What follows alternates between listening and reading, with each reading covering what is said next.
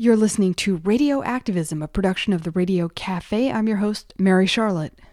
One of the main reasons for this podcast is to bring you the voices of people who are not freaked out, not paralyzed, not cynical and apathetic.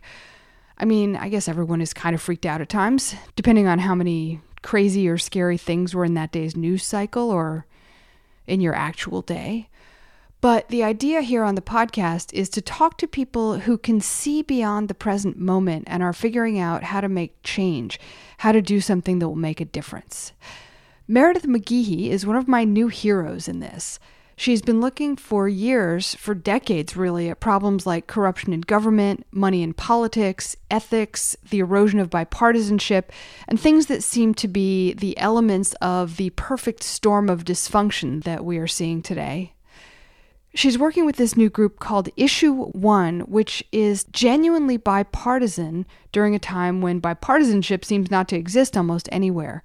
Basically, what we have is liberal Democrats and conservative Republicans finding things they can agree on, namely that the way money works in politics is a total setup for corruption and poor government, and that something can be done about it. Actually, a whole host of some things. And, above all, that reshaping the role that money plays in politics is very much up to, well, you and me and a whole bunch of ordinary people who, if they make their voices heard loudly and persistently enough, can bring about, and forgive me if this is a little pious, government of the people, by and for the people. So let's go to our conversation with Meredith McGehee. She's Chief of Policy Programs and Strategy with Issue One in Washington, D.C., issue1.org. Welcome to Radio Activism. Thank you for having me. So you have, for many years, been looking at issues of corruption, disclosure, transparency, and ethical issues in our country's political system. I'd like to ask you, first of all, what is corruption, and how has the legal definition of corruption changed over the years? Well, corruption in some ways depends on the eye of the beholder, but there are some legal standards that have long held here in the United States. And I want to note that when you talk about corruption, it's not just real corruption in the sense of a dollar given and a vote bought or an action taken. For a democracy, it's also the appearance of corruption, because at the heart of a democracy is that you have to have faith in the system and that the public officials that you elect are going to operate in the public good. So corruption has been defined legally as obviously bribery, illegal gratuities, but it's also been defined in a much broader sense that when the Supreme Court has looked at things like campaign contributions, they've allowed limits on the amount of money that any individual or any entity can give directly to a candidate based on concerns about corruption and the appearance of corruption. So it covers a fairly broad territory of those kinds of interactions. It's funny, that distinction, corruption and the appearance of corruption. Is there ever a case where the appearance of corruption doesn't actually have corruption behind it? Well, it's one of these things where as long as you're not stupid enough often to write an email that says, here, I'm going to give you this campaign contribution, vote this way. If you have evidence of that, you can prove kind of this quid pro quo corruption. The problem with politics is that many times much of what is done, and not only in politics, I would say even in business, with a wink and a nod. But the reason that the appearance of corruption is an important standard in government and government ethics, and particularly for democracy, is this question of public faith in our elected leaders. And when that begins to erode, the basic foundation that people agree to, that majority rules, that votes count, that elected officials are supposed to represent their constituents, all of these are traditions that are at the base of a strong and vibrant democracy. Everybody talks about Citizens United, but there is another decision, McCutcheon versus SEC, and also McDonnell versus the United States, that actually have affected these definitions of corruption. Can you talk about those? Well, I would go back actually to another decision back in the 1970s, Buckley v. Valeo, to start this path. And the reason I talk about that decision is that that was really the first time where the court began to go down the path of equating money with speech. And while there were some shades of difference about the ability to give money or spend money and what degree that was in fact speech, they didn't say that there was an equality between, or in fact the same between the two. But they started going down this path. So the ability to spend money was saying the same as your First Amendment speech rights, which was a troubling, kind of equation, I think, for democracy. When you talk about these other cases now, whether it's McCutcheon, whether it's Citizens United, we're now in territory where the majority of the Supreme Court has pretty much taken the position that the ability to spend money is equated to your free speech rights. Now, there have been justices that have looked at this and said, no, that's not the way it should be. Justice Stevens, for example, said, no, money is property. And the ability to spend money is ability to do something with your property. Doesn't mean the government can't tell you not to do it, but it has a very different way of looking at your ability to either give or spend money in a political system versus the ability to stand on the street corner at any moment and say whatever you want. So the question here is, and the courts, as I say, are really split right down the political divide. Is money about the size of the megaphone, which is the property question, or is money the absolute exercise of free speech rights? And that is the kind of differential between the 5-4 majority that is in the court as we speak. These cases also have some bearing on whether corruption is defined as a wink or a nod, or here, I will give you this money if you give me that vote. Yeah. Well, I think the McDonald case that you raised, this is the one with the former governor of Virginia, who took all kinds of gifts from someone who wanted him to take actions as governor. In that case, he was convicted in the lower courts of violating the federal statutes on honest services and these bribes. When this got to the Supreme Court threw out the conviction on the basis that there was never a dollar given with an explicit agreement for a specific action taken by the governor. Most people looked at that and said, oh, this is kind of corruption personified. He's getting a Rolex watch. He's getting the caterer for the wedding, his daughter's wedding, paid for by this guy. And this same individual who's giving them all these gifts is wanting him to bring the Virginia state bureaucracy into his office to listen to about this product that he had. So we looked at that and said, look, this is obviously a bribe. This is obviously a violation of the law. The Supreme Court majority looked at that and said, well, there was never an explicit promise for a particular action. Just bringing people into your office and meeting with them is not a violation of the law. And they threw out the conviction.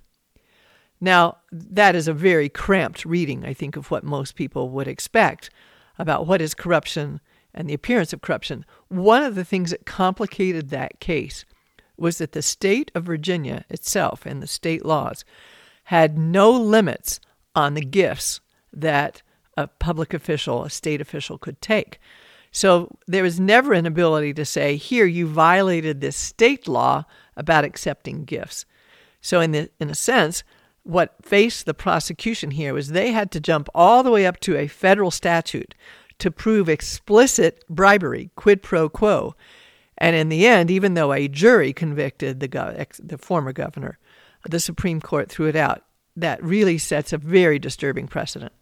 And it also does exactly what you were saying a moment ago, which is undermines faith in our elected officials. Because, any person with any basic sense looking at that and the Rolex of the caterer and so on is going to say, come on. It's a reasonable person standard. And that's really, I think, where the majority of the court at this point, was very concerned in this, as they called it, this cramped reading of the law because they were looking for this, what was the official act? And was a meeting in the governor's office an official act? And they got very kind of caught up in those distinctions and lost the big picture of a reasonable person looking at this. And I would note that why this is so important is that what makes a democracy is not just the rule of law. Obviously, that's a critical component. But if you look at the difference between the United States and the vast majority of countries around the world, you can go look at their constitutions in those other countries. You can go look at their laws. And actually, they're going to look very pretty. I know I've had a lot of colleagues and friends over the years who have gone to places like, Belarus or other places and helped them draft either their constitution or these laws. But we look at many of these countries and see that they're nowhere near a democracy, or certainly not one that is considered a vibrant, healthy democracy. And that's because the people don't have faith in their leaders. It's because the traditions that make a democracy actually work are really the key element of making the difference between a banana republic that may have good laws on the books that don't work and a democracy that is healthy and functioning. It is one of the reasons why any time politicians go out and start throwing out the traditions, you want to find that balance between when do we really want some change is good, and when do we worry that the traditions of democratic norms are being significantly disrupted. So that's a very hard balance, and I think it's what many people forget, which is democracy is very fragile. And I think certainly anybody post-World War II seems to have forgotten that. I would note that the World War II generation, because they fought in World War II, because they felt that democratic norms were being challenged, they got that, I think, a lot more than the subsequent generations. So in terms of these questions of corruption, can we trust our elected officials and so on, I mean, we're not in a good period right now. I think many citizens of the United States would agree. Do we need more and better laws, or do we need to enforce the existing laws?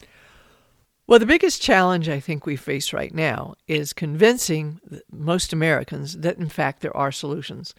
There are many years where we could talk about what the problems were, particularly like in the role that money is playing in elections or the role of ethics in government.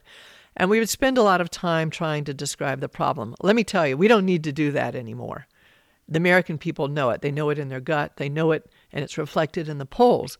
When congressional approval levels fall to single digits or in very low teens, when the Supreme Court falls way below traditional polling levels of favorability, we know that we're in a very different situation than we were maybe even 10 years ago. Even with Watergate, there were faith in some of the institutions like the courts, etc.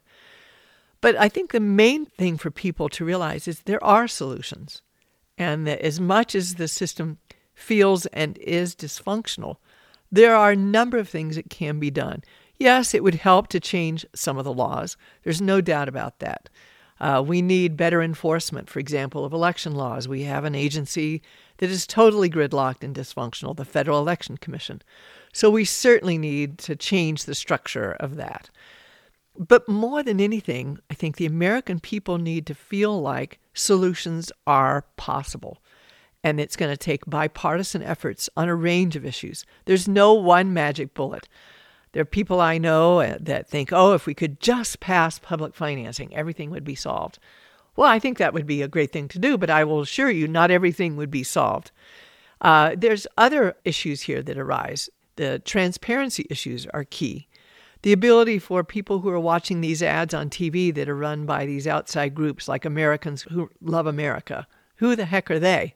We need to have much more transparency about the donors behind those ads. We need to have a Congress that functions better. We just put out at Issue 1 this new report on the price of power. And this is showing how to be a committee chairperson, you basically have to spend most of your time dialing for dollars. There are basically a committee tax on whether or not you want to be the chair of a committee. These decisions about who are going to be the most powerful people in our government are not being decided on merit. They're being decided on who is willing to go. And as Zach Wamp would say, the former representative from Chattanooga, very conservative Republican, who are those people that are willing to prostitute themselves to go out and raise money from all these interests that Congress actually regulates? There are ways to fix this, but it's going to take the American people demanding it. It's going to take bipartisan support, and it's going to take some really good efforts to try and figure out how we get this thing moving. Right now, we're at a standstill. Let's talk about the report, The Price of Power. I read the whole thing from beginning to end, including the appendices and everything. I mean, it is shocking. Basically, the gist of it is that in order for members of Congress to obtain leadership positions like chairman of a committee, they have to pay their party. And the more prestigious the committee, the more they pay. Tell us about this. Well, I think it's one of my best anecdotes of how this works is, and we start the report with this anecdote, is the story of Virginia Fox. She represents kind of parts of Virginia, and there was for many months a suite set up at the Republican headquarters, and it had her name on it. She had been the Republican secretary of the Republican conference there in the House, and was recently rewarded with one of the chairmanships of the House Education and the Workforce Committee. The reason she had her name on that suite was because she was known for putting in the most call time. And this call time was rewarded with a position in the party leadership and with a powerful committee position. Whether or not she was the right person for the job, whether or not she deserved it on merit, those were really not much of a consideration. Doesn't mean if you raise the most money that you'll automatically get the job. But if you don't raise the money for the party and pay this tax, there's absolutely no way that you will get to be a committee chairman. And the committee chairmen in Congress are incredibly important. They determine what bills move forward. They determine how the votes are really kind of taken. And so this is the way Congress works through these committees. The notion that the smartest, best, most knowledgeable members are not being given a chance to be the chairman of these committees should upset every American. This committee tax is not being imposed by the public. It's being imposed by a private entity to say, you have to pay the party before you'll even be considered. Most people would think that was a shakedown. Yeah. And it is a shakedown. And that's one of the reasons we wanted to write the report. The members of Congress themselves need the freedom to lead. And they're trapped as much in this system as I think the American people are affected by this system. So that's one of the reasons we wanted to shine the light on this selling of the committee chairmanships. It is not the way that Congress should work. Well, and when you think about what a congressperson's day is like, they have to spend so much of their time fundraising, and they can't do that in their offices because that's not legal. So they go to these essentially telemarketing centers. Mm-hmm. They call donors hours and hours every single day, and that's to raise money for their re-election campaigns, which are extremely expensive. I have this number, $4 billion was spent for the House and Senate races mm-hmm. combined. Mm-hmm. That's, if you do the math, an average of $85 million per candidate mm-hmm. per election cycle. And that's, I mean, you could break it down to the hour, to the week. It's crazy. That's just for re-election. That doesn't count paying the party money for these chairmanships. And I think what happened here is if you go up on the Hill and talk to the leadership, not that they really want to talk about this, what you'll often hear was, well, we just want people to be loyal to the party. This is about party loyalty. This isn't a committee tax. It's just showing that you're part of the team. And, that's the way they justify it in their own minds, that we have an opponent who's raising this money, so we have to raise this money. So if you're a good team player, you're going to go out and many times, of course, hit up the interests that have matters pending before your committee. I mean, that's really where it goes. But let's go back and think about this. The best estimate right now of the amount of time the average member of Congress spends dialing for dollars in this little, pretty awful, tacky little suite over at the committee headquarters is about 30 hours a week. That means usually in the afternoons, they do their committees, they do their fundraiser at lunch, they do one in the breakfast meeting, they have one at night. They go for a chunk of the afternoon and they start making these calls. And the lists they're given often are from the interests that the committee they serve on. So if you're on the Financial Services Committee, for example, they oversee banking. So, of course, the list that you're given is a bunch of banking interests. Now, if you talk to the rank and file members, they hate this system. They are complaining all the time, Republicans and Democrats. And let's be very clear. This happens on the Republican side. It happens on the Democratic side. And it really is this notion of a nuclear money race. That's what's going on. Nobody is willing to step up and stop it. Now, we do have rank and file members that say this is not what I came here for. Some of our former members, the Reformers Caucus, that has more than 180 former members of Congress that have joined Issue One's Reformers Caucus, are speaking out on this because, in some cases, they left Congress because of this system. Yeah. I talked to a former representative, Mr. Hanna, who is from New York, very successful businessman. As a capstone to his career, he decided to run for Congress and was elected. He was there 6 years. He said, this was supposed to be my capstone of my career. I wanted to give back to my community. I got to Congress, and all my time there, I never had a chance to serve on a conference committee. I never even saw a conference committee. This is where you're supposed to resolve differences between bills. I never got to offer a substantive amendment. And in fact, most of the times I was told how to vote on a substantive amendment. By whom? By the leadership. He said, after 6 years, I thought all they really wanted me to do, because I was a successful business person, is dial for dollars. And so that whole system, I mean, it's a setup for corruption. Even if people go in there with the greatest earnest public service mentality in the world. It is. And, I know a lot of people focus on legalized bribery. That's what they call the current system. I actually think it is a more accurate depiction of what's going on is legalized extortion, meaning that the members feel extorted in the sense of, I have to give to the party committee, I have to go raise money because if I don't, I'm not going to move up in the leadership. The business people, particularly the donor class, definitely feel extorted. They feel like if I don't give in this system, then they're going to come and pass something that's going to hurt my business. And if you talk to businessmen, they hate the system probably worse than anybody because they are seen as, it's the old line about why do you rob banks? Well, that's where the money is.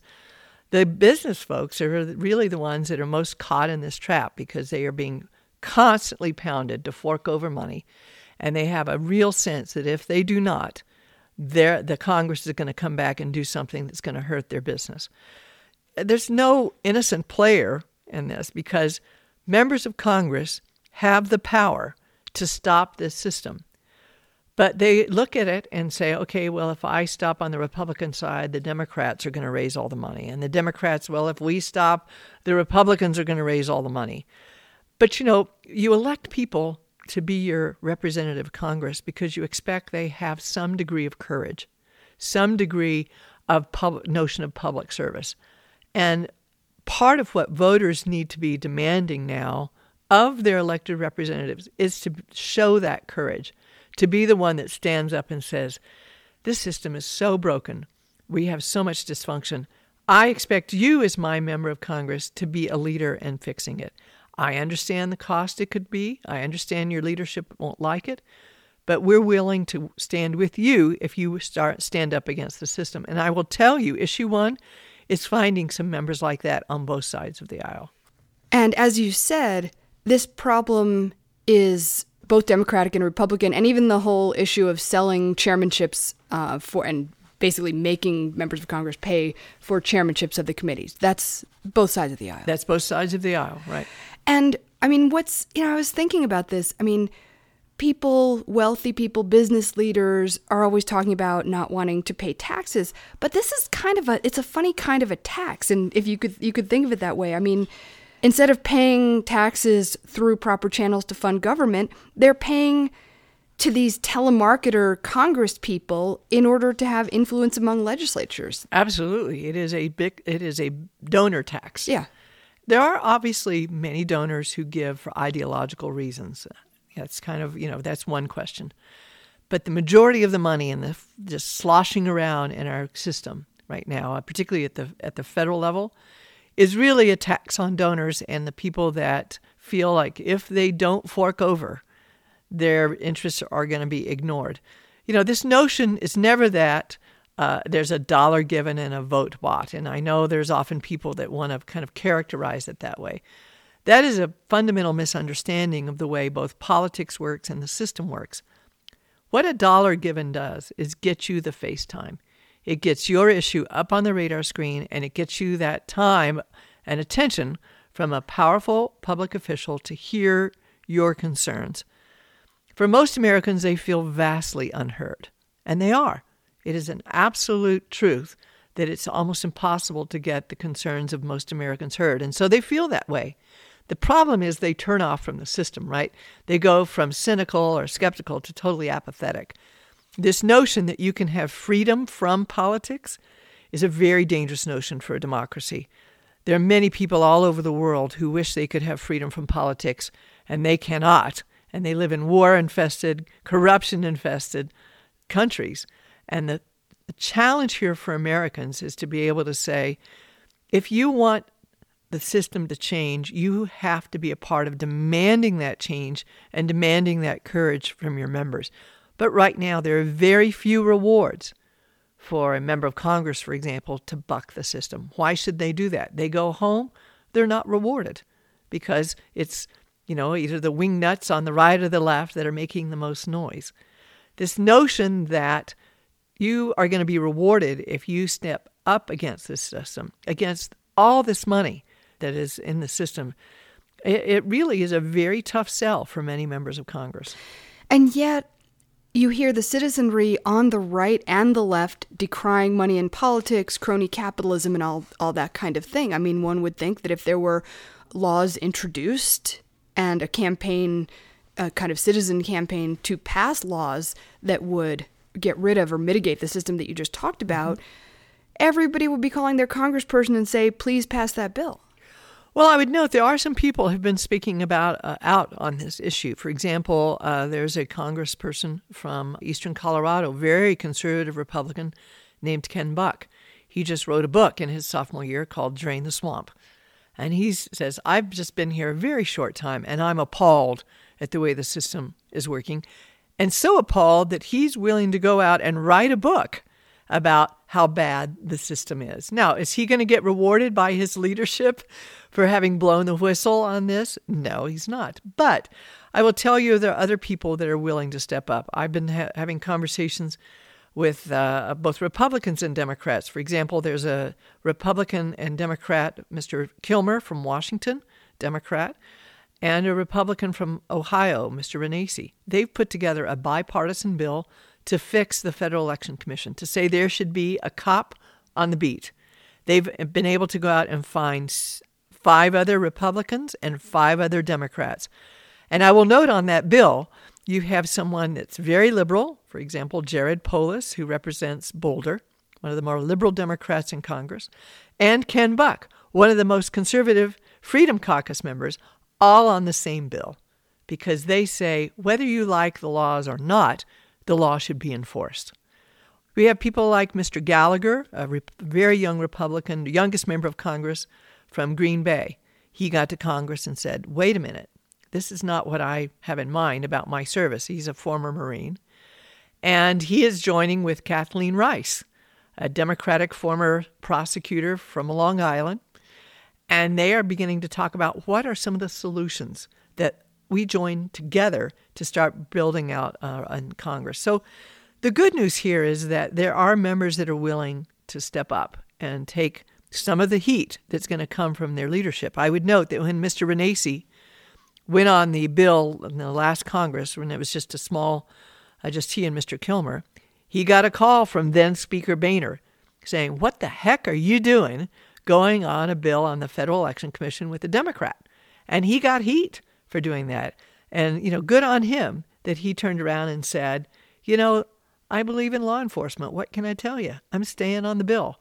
The other co-sponsor I would note at that point was Mr. Barletta, a Republican from Pennsylvania, who's a Trump supporter.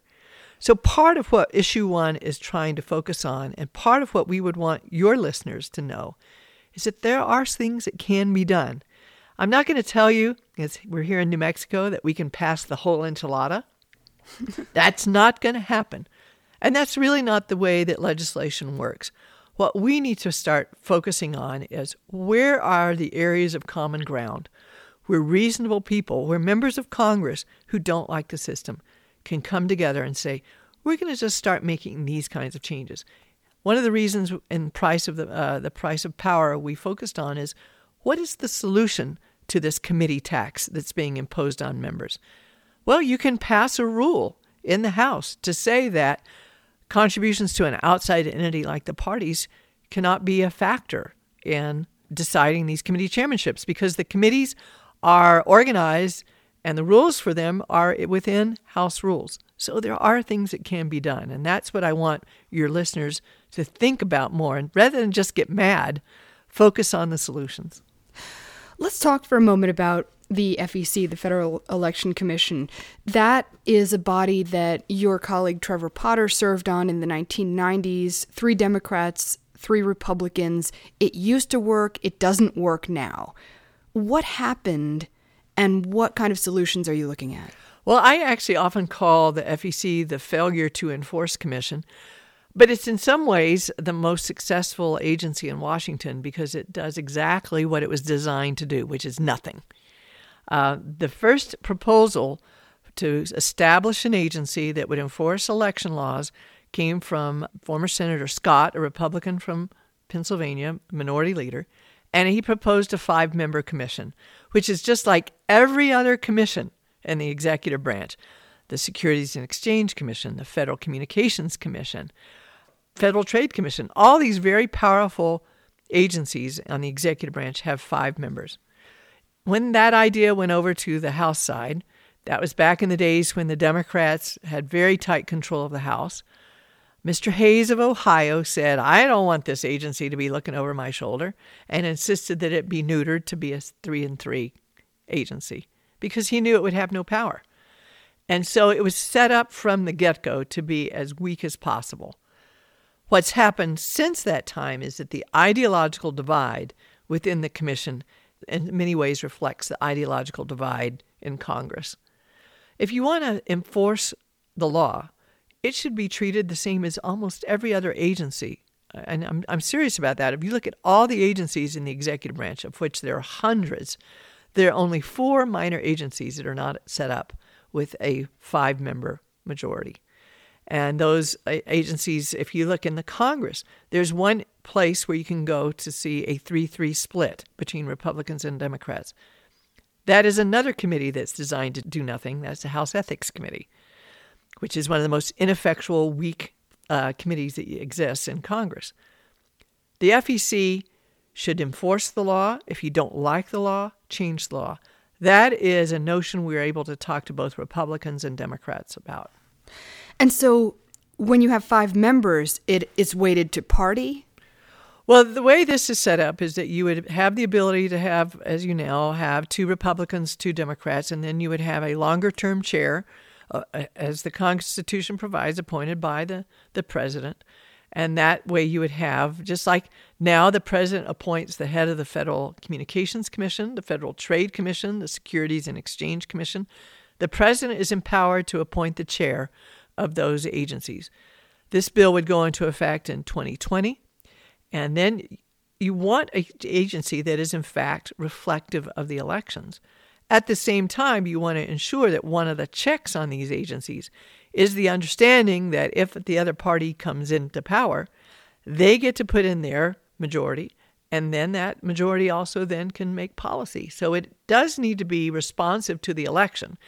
I think one of the mistakes here is this notion that elections should not have, kind of impact that we want in our system for policies to change and reflect which party came out on top. If you don't like what they're doing, you change it. That's accountability. That's the way the system should work. 29, I think, states have restrictions on giving and receiving campaign contributions during the legislative session for their federal elected officials. Does that mean that these people aren't dialing for dollars?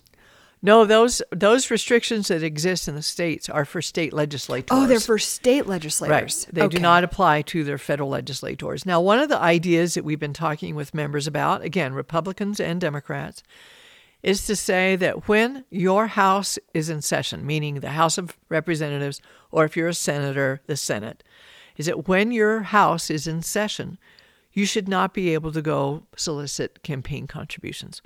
Now, of course, that would mean basically from, let's say, 8 or 9 o'clock in the morning to 6 o'clock, members of Congress would not be able to solicit contributions. After 6 o'clock, they could go to their fundraisers. They could do the fundraising solicitations that they want to do. But as I describe it when I go up there and talk to members, it's this notion of saying to your constituents, while you're working, I'm working for you. The problem right now is that members of Congress don't yet feel that their constituents care enough to be able to take a step to do something like that. So we're talking to a number of members about what are some of the ways that you can at least begin. It's a huge battleship, and you don't change that battleship overnight, but you have to start making these changes so that the turn can happen. And this is one way they could do that, to get them out of this business at 4 o'clock in the afternoon, which used to be, by the way, the time where there was the basketball game. And what you knew up on the Hill was at 4 o'clock, if you couldn't find a senator or a House member, they were probably in the gym playing basketball. But that was a good thing in that it was both Republicans and Democrats that played basketball. Now you go there and there's nobody in the gym at 4 o'clock because they're all over at call time. Right, which means not only that they're not associating with one another, which is good because the formation of relationships is healthy, it also means that they're not getting their exercise. Well, and they're not talking to each other. And, part of politics is politics can turn tribal very easily. And we see that all over the world. And that's where, when politics turn too tribal, violence erupts. And that is as I say, this is a very delicate balance. And what we've seen over the last several years, and I would think, and from my perspective, having been in Washington since the 1980s, that this kind of trend toward tribalism really got worse with Newt Gingrich and the response to him on the Democratic side. But the tribalism is dangerous because it starts to have politicians not see each other as fellow human beings, but as the other side.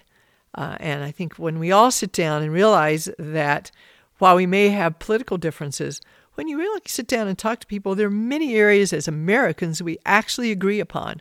If you can take out some of what I call the 3 Gs, gays, guns, and God.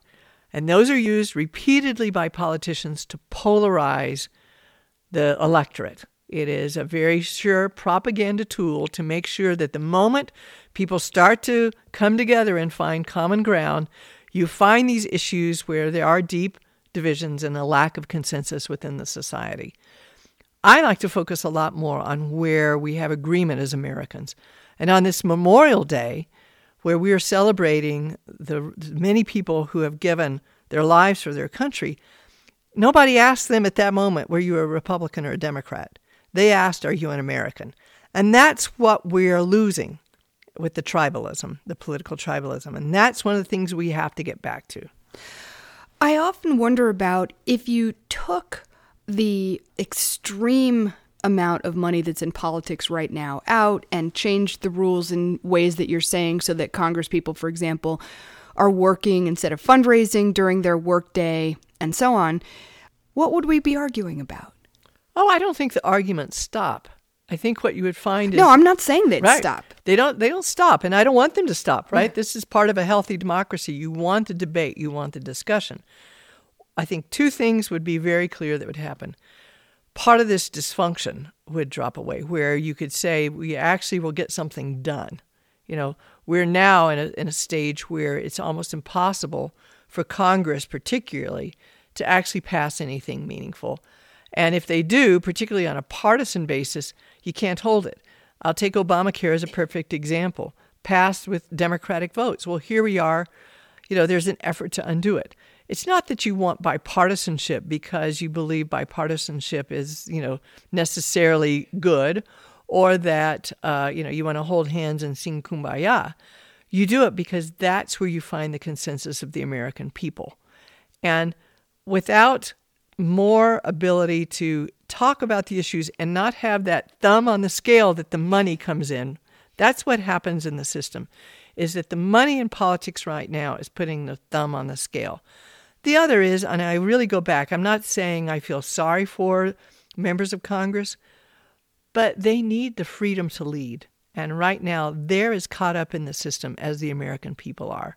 So they need a system where it is rewarded when you decide, I'm going to do what's best for what I think is best for my constituency, versus a consideration of, wow, if I do this, all the money is going to come in from the outside.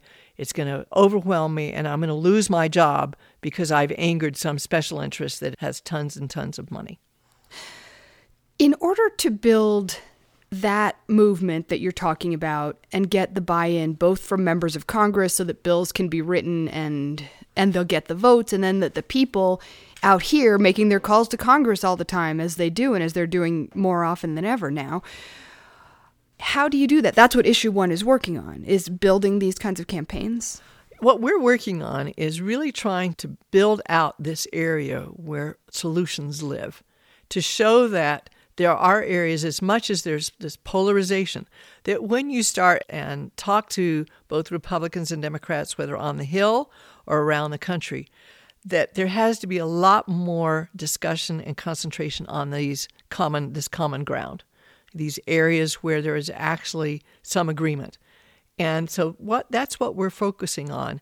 And part of what I'm trying to do, and Issue 1 is trying to do, is go back to the American people who I think are so disaffected, right or left, right? People are very disaffected, and the polls show this. It is within our power to try and make these changes. Democracy is not about a destination, as you say. It is about the process. But if average people, don't feel like there are any solutions and they turn off, then there will not be solutions. It will only get worse. And yes, it can get worse, but it can get better. And that's part of what Issue 1 is trying to really focus on. Is there are many organizations out there that want to rile you up and get you mad, and that's fine. If you want to get mad, getting mad is better than being apathetic. But if you aren't focused on saying, what do we do to solve the problems? What are the things that we can agree upon? Let's focus on those areas. Then you're really not going to start to address these problems. And that's where Issue 1 is really the sweet spot. We'll talk to Republicans. We'll talk to Democrats.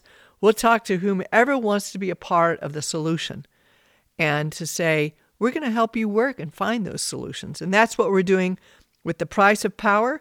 Here's a problem. We can help you with a solution. We're doing that whether the issue is transparency, whether the issue is trying to resurrect meaningful political parties and not just have these laundromats that pass around big dollar money from very wealthy people. How do you change the incentives so candidates will actually go talk to average Americans and not spend all their time kissing the ring of some powerful millionaire or billionaire? But those things are not going to happen unless we start really focusing on this common ground. So many groups are talking about getting money out of politics. You guys aren't talking about getting money out of politics exactly. How do you see it? Right. This is not about getting money out of politics. The issue here is, how do you get more Americans involved? And how do you make sure that our leaders have the ability to make good decisions? Let me give you a stat that I think is astounding. 0.5% of all Americans give $200 or more to a federal candidate. So just think about that. 0.5% of all Americans give even $200 or more. That means not just 99%, but far more than 99% of all Americans don't even play in the system. And then they wonder, I wonder why my elected representative doesn't listen to me. Well, part of what has to happen here is you got to change all those incentives. You got to change incentives for candidates to pursue that individual money. You got to change the incentives for individuals to feel like, if I give my hard-earned money to some politician, it's for a good reason. What is the incentive for me to give? If you don't look at the system in terms of a political economy and a marketplace, then you're going to have solutions that don't work, because the reality is you got to change incentives for the candidates, for the parties, and for the donors. That's part of what we're working on. Look, if we could say, instead of 0.5%, 10%, 20%, and that meant more money in politics, I'm all for it. But you're talking about smaller donations from more people. Yes, the problem here is the source of the money in our political system. It's from a very small number of people and a very small number of special interests. And, there's the old saying, he who pays the piper calls the tune. That is probably the best description of the system we have at the moment. The people that are paying for politics, this 0.5%, are calling the tune. And the only way that's going to change is if you start changing the system so that individual Americans have some incentive to give. I think one of the best ways to do that is through a tax rebate or a tax credit, and I think we can get bipartisan support for that. We need to have parties that are no longer just about giving huge amounts to the leadership and let them dole it out. What about having an account where the parties can say, if you give, let's say, $100 to this account, we'll be able to spend unlimited coordinated expenditures with our candidates, but only from the small dollar money. That's going to give parties an incentive to go ask for that small dollar money. And that's going to give individuals like people out here in New Mexico a sense that being part of a party is not just about these few men, and mostly men in Washington, who pull the strings, but political parties should be about individuals getting together who have like-minded views, share ideology, want to support candidates. And that's what a party is. It's not about some structure in Washington. Unfortunately, the parties have shriveled up because they have forgotten that's what parties are supposed to be about. How do you see voter participation besides voting and being a donor, even if it's a small donor? I mean, it seems like it's not just about money. Well, unfortunately, right now, it is just mostly about money because getting the message out, getting on TV, being able to buy all the social media you want, this is what resonates in people's ears. Obviously, we have a very large slice of Americans who did not vote in the last election.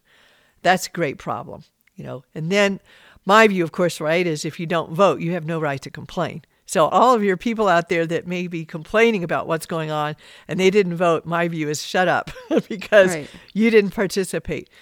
But the power of organizing, yes, you should vote. Yes, you should find candidates that you want to donate to. Yes, the party should find candidates that are actually have interesting, good ideas. And the power of organizing is to be able to say, in addition to all those things, we want to have a robust debate about what will work. That's how you start to get people engaged. And as I say, every time this kind of power structure is threatened, one of the things they want to do is distract people with the issues that are well known to divide the American electorate.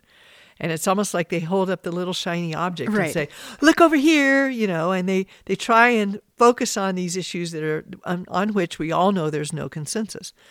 Part of the sophistication, if you will, of the American people is to be able to say, wait a minute, we know there's no consensus on some of these issues. But rather than try and get too focused on that, let's talk about all these other issues where we think there are solutions and things that can be done. But the power structure that is currently doing very well, thank you very much, is not going to give up this power lightly. They're not going to just sit on the sidelines while people organize or people go and say to their members of Congress, what are you doing to be a part of it? They're going to fight back. And this is why having the American people be much more engaged and much less apathetic is absolutely the right antidote here. So hang on a second. Help me think this through. The current system, which is, some people call it legalized bribery or legalized extortion, the citizens hate it. The members hate it. Members hate it. Donors don't really like it. Who likes it? How does it stay in place if almost everybody hates it? Who's winning? Well, I think you can see pretty clearly who's winning by just looking at what's happening in the numbers. What's that old saying? Follow the money. Those who are succeeding in the system, and the ones who are succeeding in the system are those who play this donor game because they know they're going to get in the door, they're going to get their concerns heard. If you look in the report, the Price of Power report, you begin to see who's playing that successfully. So if you're in the financial services industry, you're giving millions of dollars to the people that are on the committees. And the people that are on the committees, the representatives, are getting to stay in power. So the moneyed interests that have the ability to play the game very well. And if you look at everything from our policies in banking, you look at our policies in healthcare, this is not about progressive versus conservative. This is not about that kind of ideological divide. This is saying the interests that are willing to participate in the system and play it successfully are the ones who are able to kind of keep their foothold in the system. This is not a Republican problem or a Democratic problem or a conservative problem or a liberal problem.